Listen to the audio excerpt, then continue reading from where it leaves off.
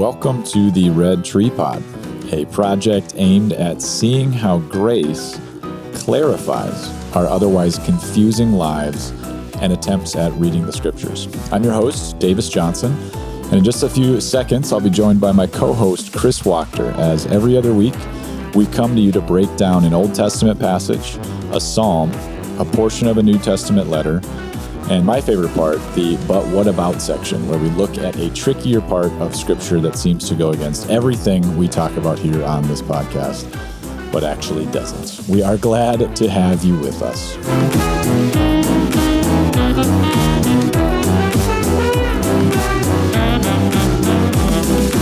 Well, welcome to the very first episode. Well, episode 1, we're calling it. We have an episode 0, but this is episode 1 of the Red Tree Pod.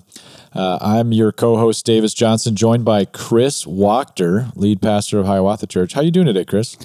I'm doing great, Davis. Yeah, thanks. Excited for this, though. This is going to be great. Yeah. What's going on in your world? Well, life's pretty good, I guess I'd say. Halloween's around the corner, so... Are you a Halloween guy? I do enjoy it, actually. Yeah, that's the one party a year that we kind of throw. Yeah. I feel like in terms of the holiday stuff, I feel like we usually go elsewhere, But we've had a party for a number of years now with neighbors and friends, and so we just kind of enjoy it. But kids are getting older, so they're going elsewhere this year. It's kind of like sad for us too. Okay. They're going off to different other kids' neighborhoods, or we have a 16-year-old daughter who's just going to be at home handing out candy. Huh. But looking forward to that. I thought of a good costume idea, actually. I gave this idea to someone else today, but because he was saying I could dress up as Martin Luther. He has just the right hair for it, apparently. And I thought, or you could go as the door, to the church, right? You could be the door and just kind of just have a nail, and that's kind of Halloween-y anyway. A nail through your chest or something, but a nail with the theses. I thought that would be pretty something. Pretty good. But, yeah. Have we talked about Halloween as a holiday and the gospel themes there? I don't know if we have. That just seems like a conversation you and I would have, but probably. I don't think we have. Probably not, though. Yeah, I've just become, especially in the last few years, I've just become so much more pro-Halloween. Yeah. And way more Grinchy at Christmas. I still like Christmas. Yeah. I vote yes on Christmas, of course. But, right. But the nature of gift giving at Christmas always feels so stale and so legalistic. I mean, Santa Claus himself is capital L legalism, right? Like you do good, you get rewarded. You don't do good, you get coal. Right, right. And this is about Jesus. This feels antiquated. This doesn't feel right. Whereas Halloween, it's like everybody dresses up like serial killers and ghosts and all these ugly things, and what do you get? And they still get candy, right? It's exactly.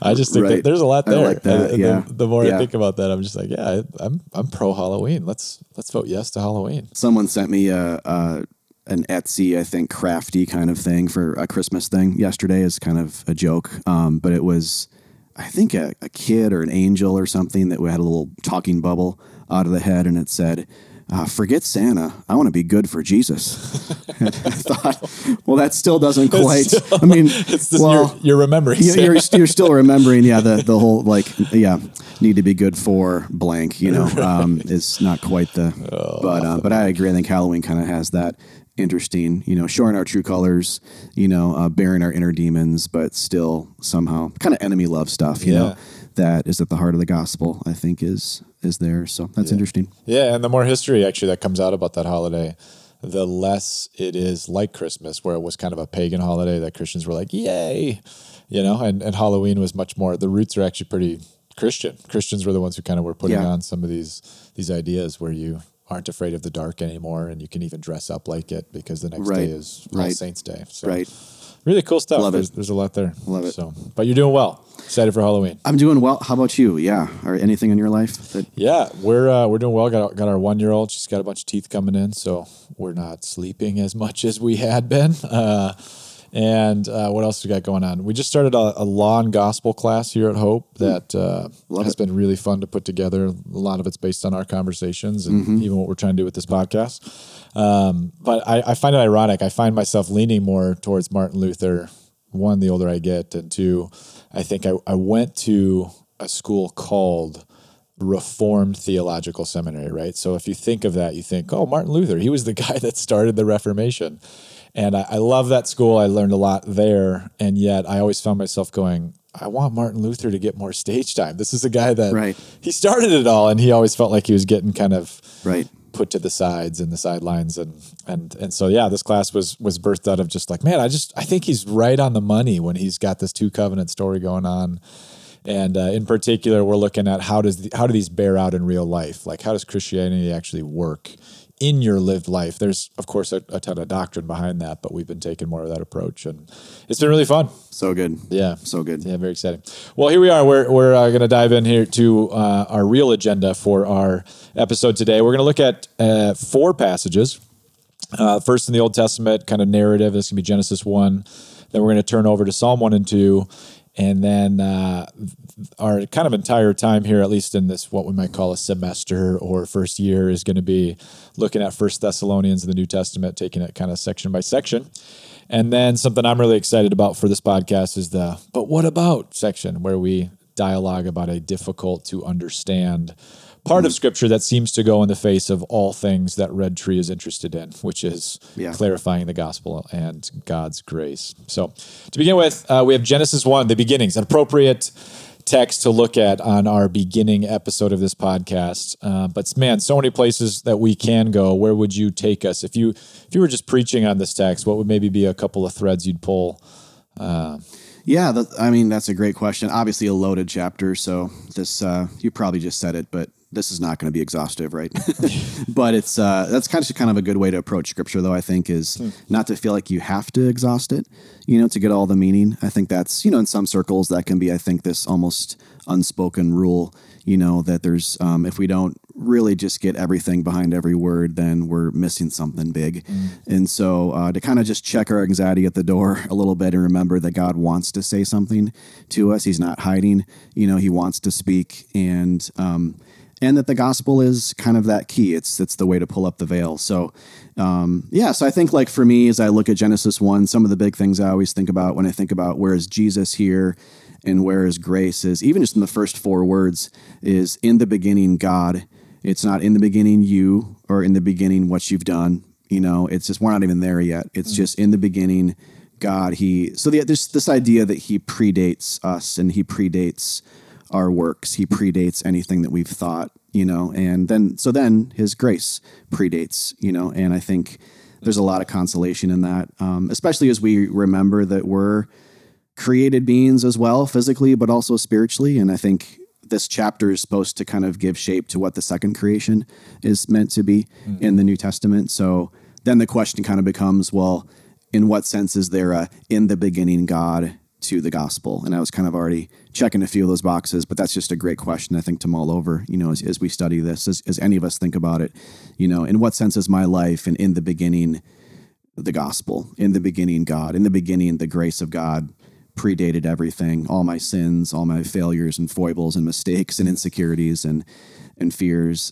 God was there and intending to love me, and even some of the I love that. The New Testament language surrounding that.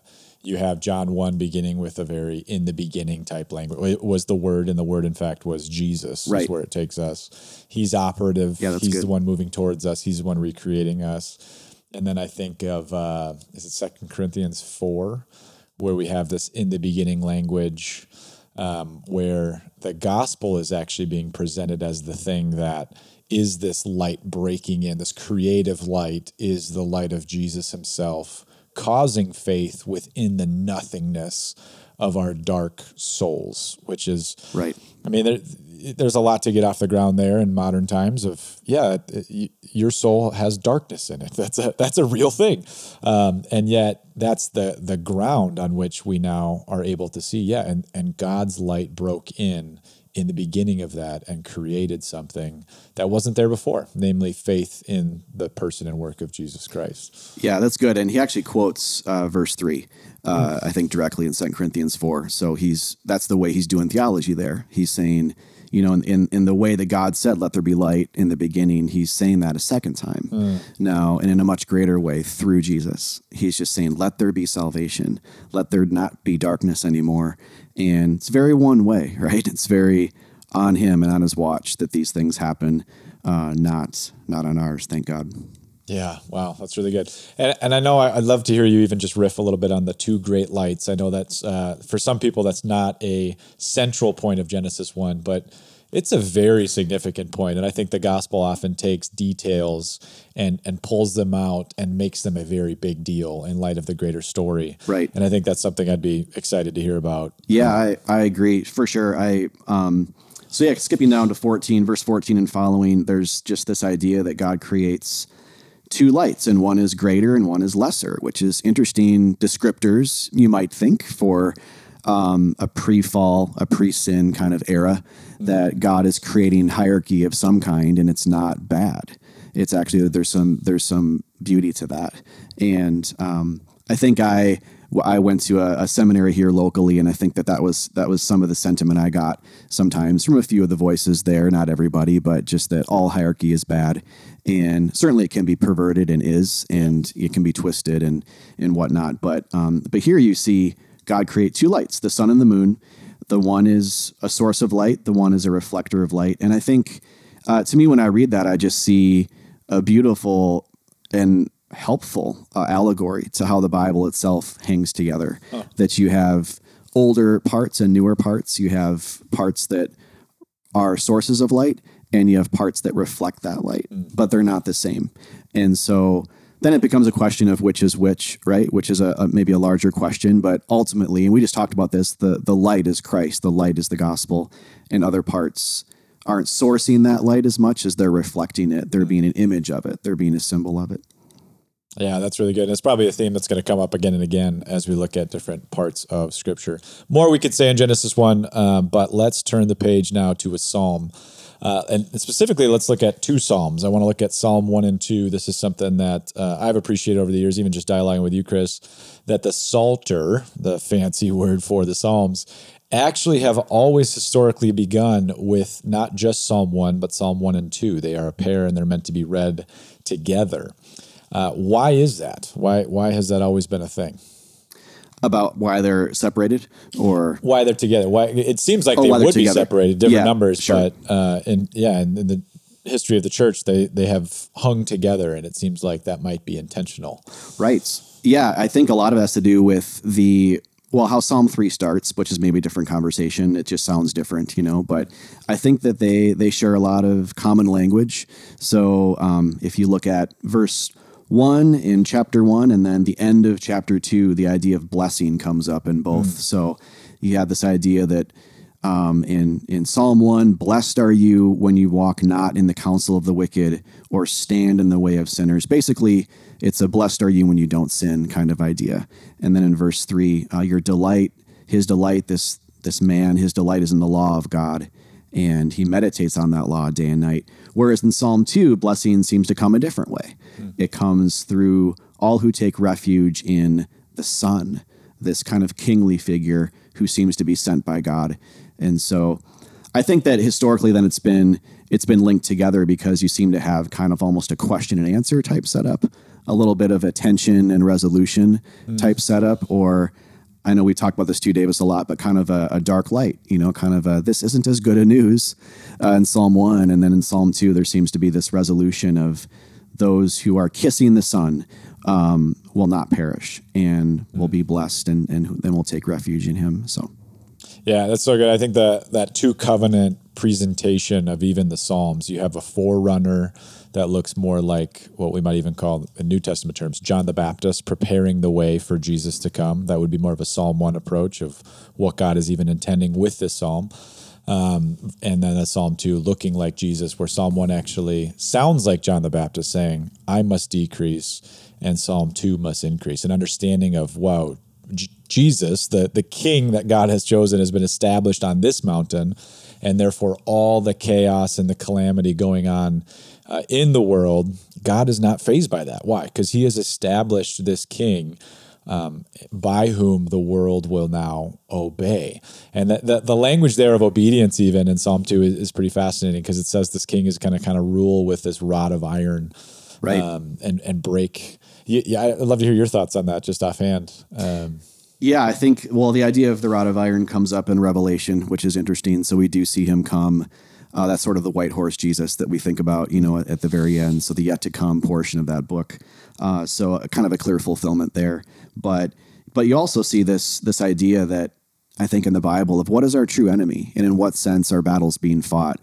And so there's kind of that idea of, well, without Christ, I mean, I am on the wrong side of that rod of iron. I'm kind of back into a Psalm 1 state, but those who take refuge in him have this kind of Jesus is the Son is fighting my battles, kind of idea. Then it switches, right, to good news where, well, now my sins are in the crosshairs of his saving agenda, his wartime agenda, rather than me. So, the idea of wrath too is a big thing, right, in the Bible.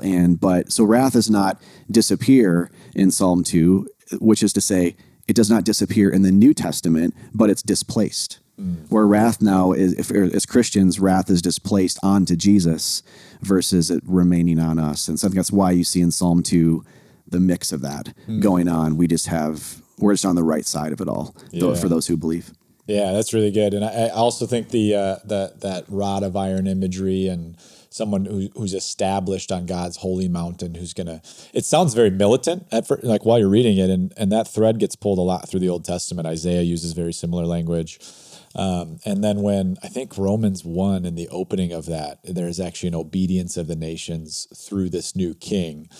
And the tie-in of this rod or sword in Hebrew's language that God is using is surprising, because it doesn't actually appear to be, from a New Testament sense, as I'm over you as much as I am the word itself speaking to you.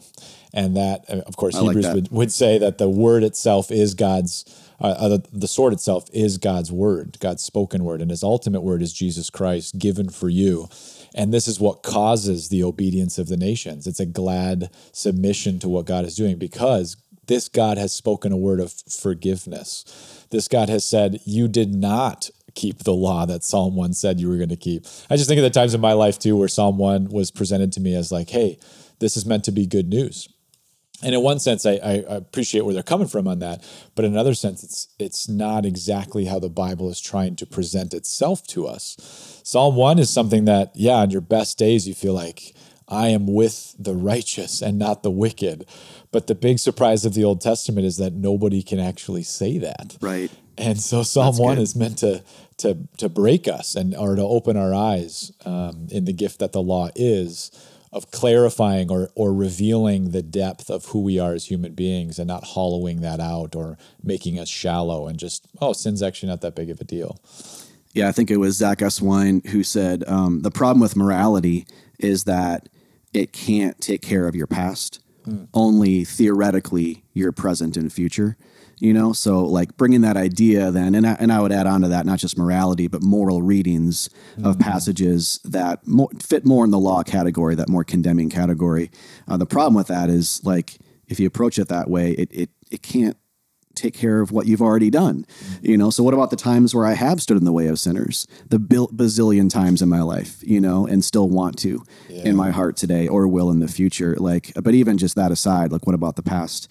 What I think is a really helpful thing, it's just, we tend to think too highly of ourselves sometimes when coming at Psalm 1 or passages like this. Well, you do. I don't, for sure. Yeah, that's right. I forgot about that. I'll get that right next time. That's good. Yeah. And I think the last thing to say here is just, whenever I teach on these, I always just ask, hey, where do you see Psalm 1 in the New Testament?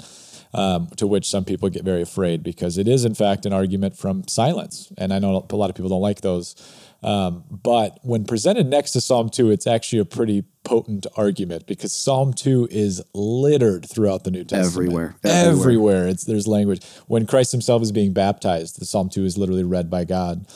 And Psalm 1 is not found anywhere. And so there's some big ideas to be drawn out from that. But we're going to turn the page now to 1 Thessalonians. And this week I want to just look at the first 10 verses. This was a letter that the Apostle Paul wrote to the church in Thessalonica. That's just a fun word to say. And if you turn to Acts 17, that's also a place where you can learn a little bit more about the background of Paul's interaction with this church.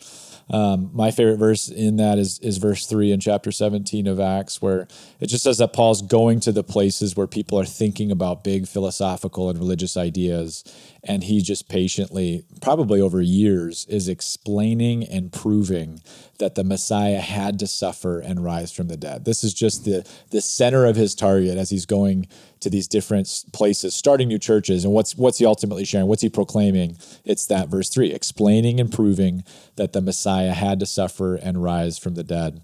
And then later in that chapter, we learn that these men who are talking this way in line with Paul have caused trouble all over the world, because the gospel does that. The gospel so great. Causes trouble all over the world because it offends us. It says it's not just your bad deeds that actually are what God is interested in revealing. It's your good deeds, because they come from a place of trying to justify yourself and avoid the blood, avoid the penalty that has ultimately been paid or needs being paid if you're not one with Christ. So good.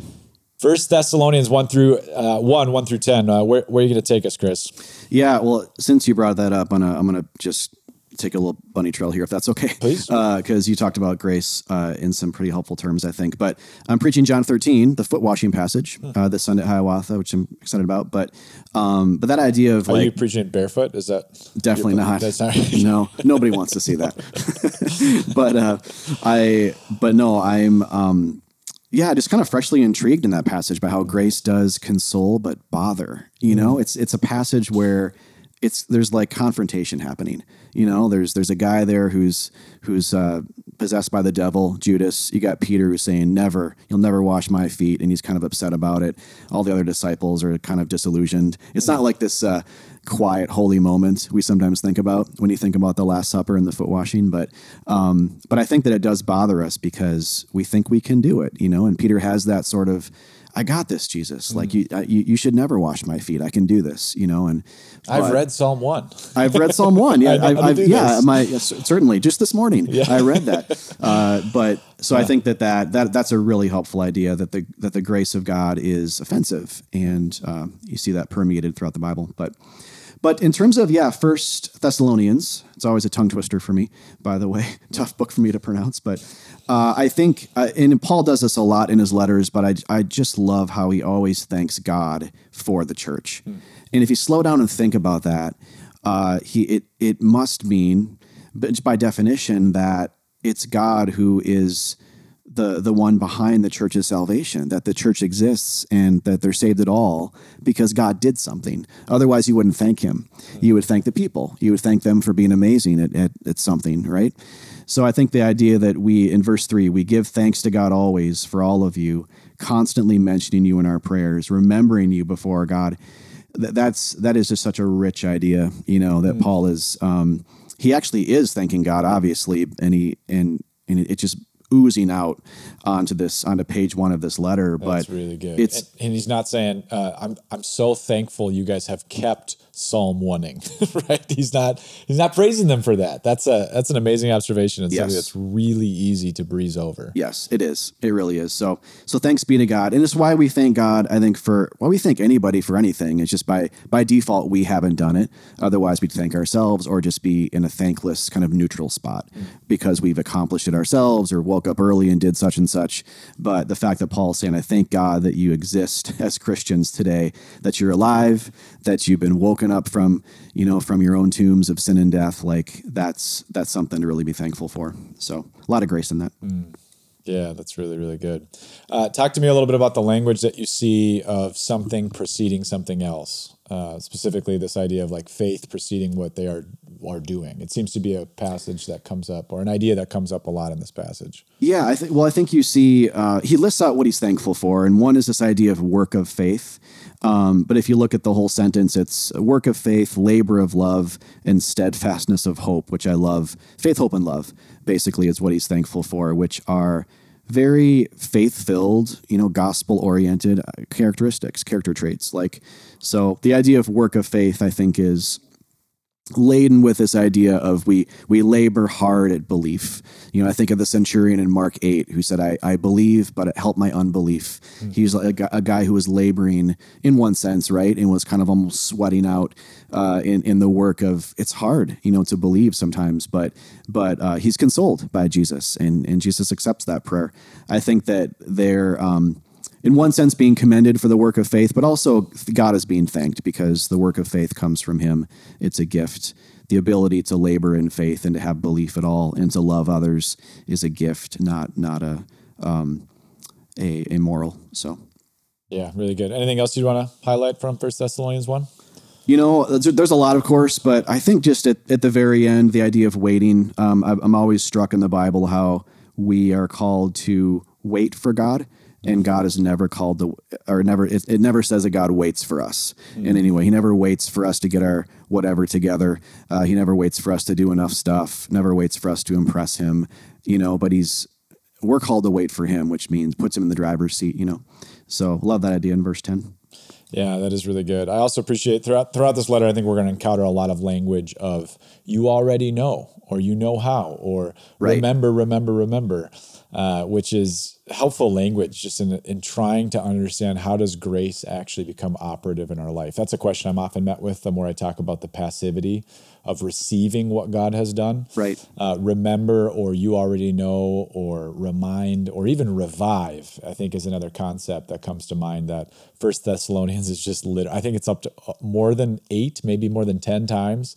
The Apostle Paul himself is just like, you already know, but let me tell you again. Yeah. It's no trouble for me to write the same things to you, he says elsewhere. It's not a problem for me, and it's a safeguard for you, I think, to the Philippians. He says that idea, and also to the Corinthians. So all these churches get the same thing. Like, you guys know, the thing that saved you need like a steady IV drip into your arm every day that keeps clicking, keeps dripping every single day. And the second we think we don't need that, there's a lot of danger that arises. And Paul knows that. As a good shepherd and like a father figure, he knows that. So he knows what they need to keep coming back to. Yes, that's so good. And I know that's where our friends over at Mockingbird even got their name. What they're trying to communicate is, hey, we're just repeating the song that we've heard, right? It's the same old song over and over again.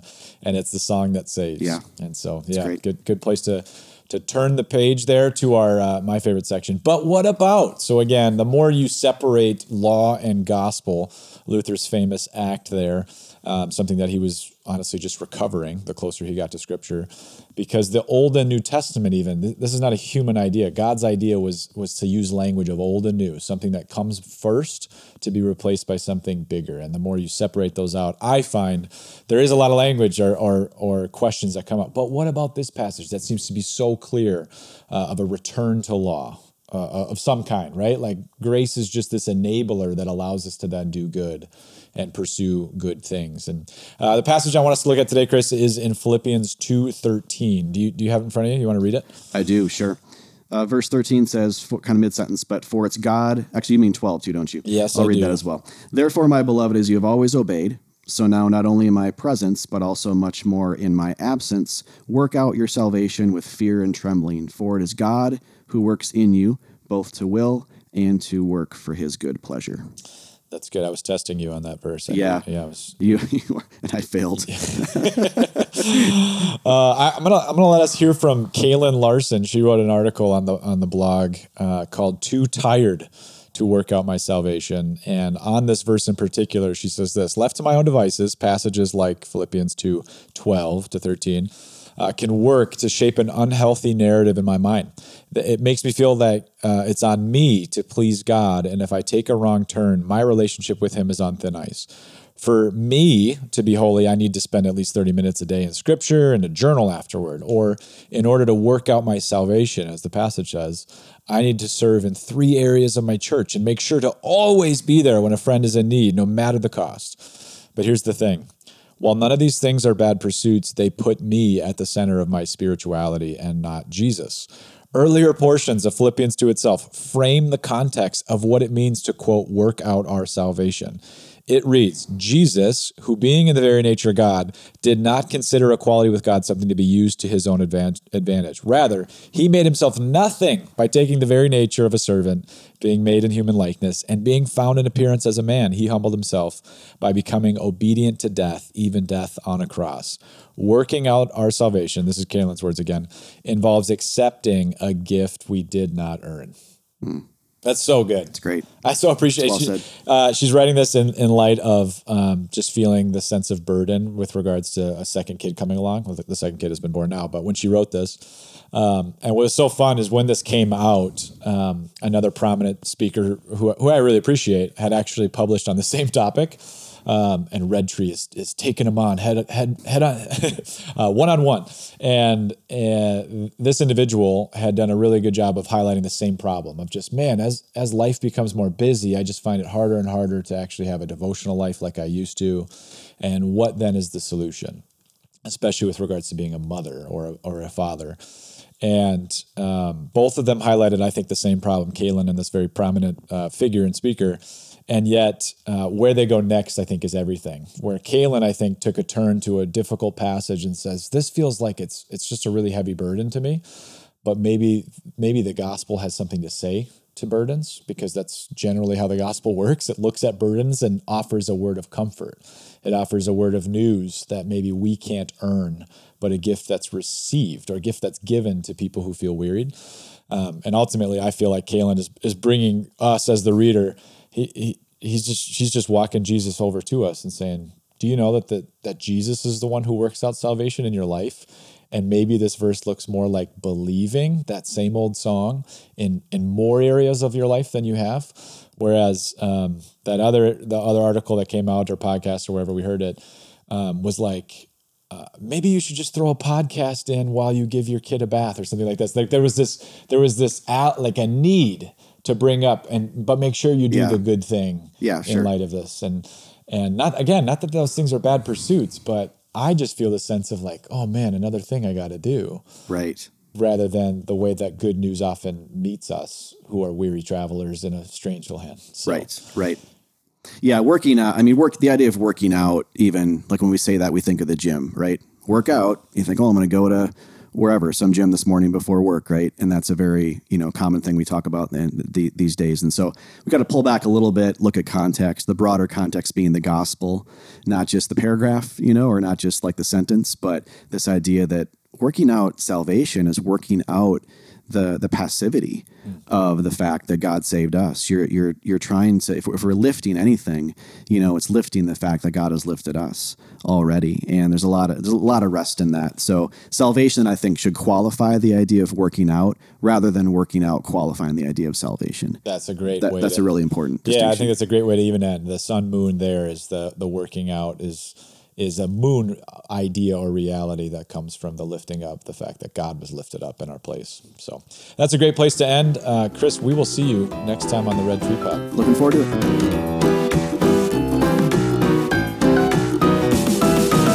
Thanks for joining us. You can find us online at www.redtreegrace.com. Audio production for the podcast is provided to us by Brendan Wickstrom, and website support via Nolan Bauer. And if you like what you heard, please do drop us a rating or a review on iTunes. Or don't. Either way, we will see you next time on the Red Tree Pod.